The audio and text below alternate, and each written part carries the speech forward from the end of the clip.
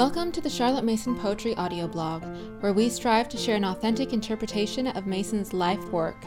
We thank you for joining us and hope you enjoy the program. Merry Christmas from the Charlotte Mason Poetry team. Today we have something special to help focus your attention on Christ during the season of Christmastide. For the first time, we present recorded versions of poems by Charlotte Mason. These two Christmas poems are read by Antonella Greco, our chief editor, who has spent countless hours transcribing and editing Charlotte Mason's poetry for a variety of digital formats. As you listen to these two lovely poems by Charlotte Mason, we hope that the light of Jesus will shine more brightly in your heart. The Nativity. It came to pass there went out a decree from Caesar Augustus to enroll the world. Each one to his own place the people went. And Joseph too went out of Nazareth, city of Galilee, to Bethlehem, to King David's city in Judea, for he of David's lineage was, and took with him Mary, his espoused wife, being great with child, for her they journeyed slow. And when they reached Bethlehem, behold, the khan was full of folk who all had come to register their names. And groups sate here and there, and talked and ate. Now Mary's hour was come, and she was full of anguish, with no place to house her in. So Joseph, anxious, brought her to the byre wherein the travellers' beasts were housed, and there found room for her. And lo, the beasts were still, nor gave annoy, what time he, careful, made what poor provision for his wife he might. Cold was the night and still, when thus alone the mother bare the son, and none did see the brightness of his rising, save the two. In swathing bands she in a manger laid, for shelter from the cold, the princely child, nor knew that there she laid the bread of life, where ass and oxen for their fodder came.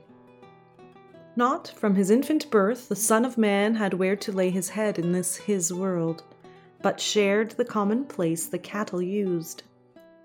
Blessed Virgin, who didst bear the world's delight, blessed Joseph, who first saw the wondrous sight, good byre, which sheltered him from rude affright, kind cattle, graced above all beasts that night. I was an outcast from my mother's womb. While yet I hanged upon my mother's breasts, thou wast my hope. There was no room for them in the inn. The shepherds at Bethlehem. Now there were shepherds in the field that night, to watch their flocks. The stillness seemed to them portentous, every star an omen.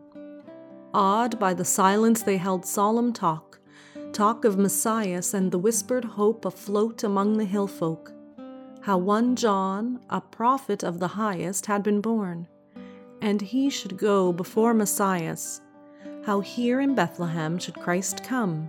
So spake the seer, and all men knew that here was David's city. And shall he also be a shepherd king, who knows his folk by face as we are sheep, and calls each by his name who shelter finds, and pasture for his flock, and leads them forth?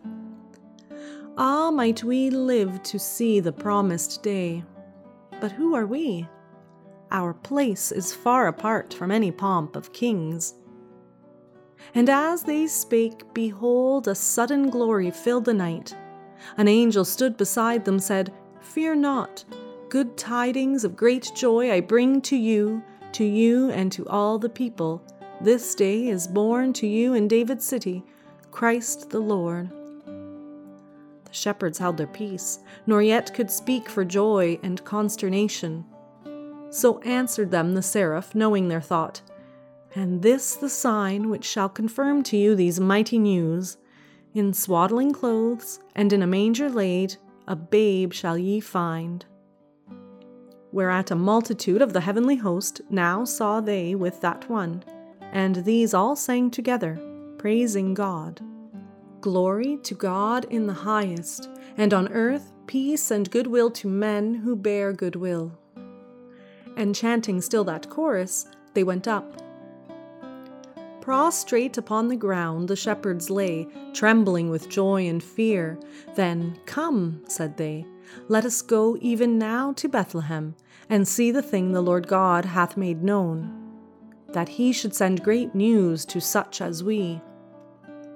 They came with haste, and found the infant lying in a manger, as was told them, and with him Mary and Joseph.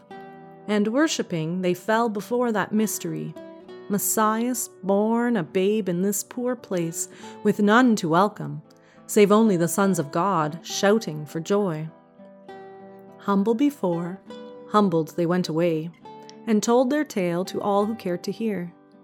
The Christ, in sooth, is come in such poor state as might the child of beggar at the gate.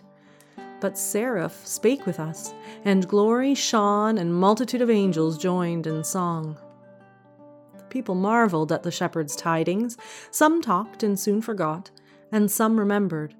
But Mary kept these sayings in her heart. Compared with other times, an angel came and pondered day by day these mysteries.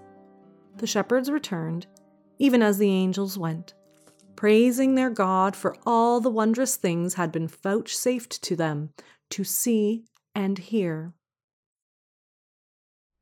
If you have enjoyed this episode, please leave us a rating or a review on iTunes. Thank you for listening to the Charlotte Mason Poetry audio blog. We hope you enjoyed the program.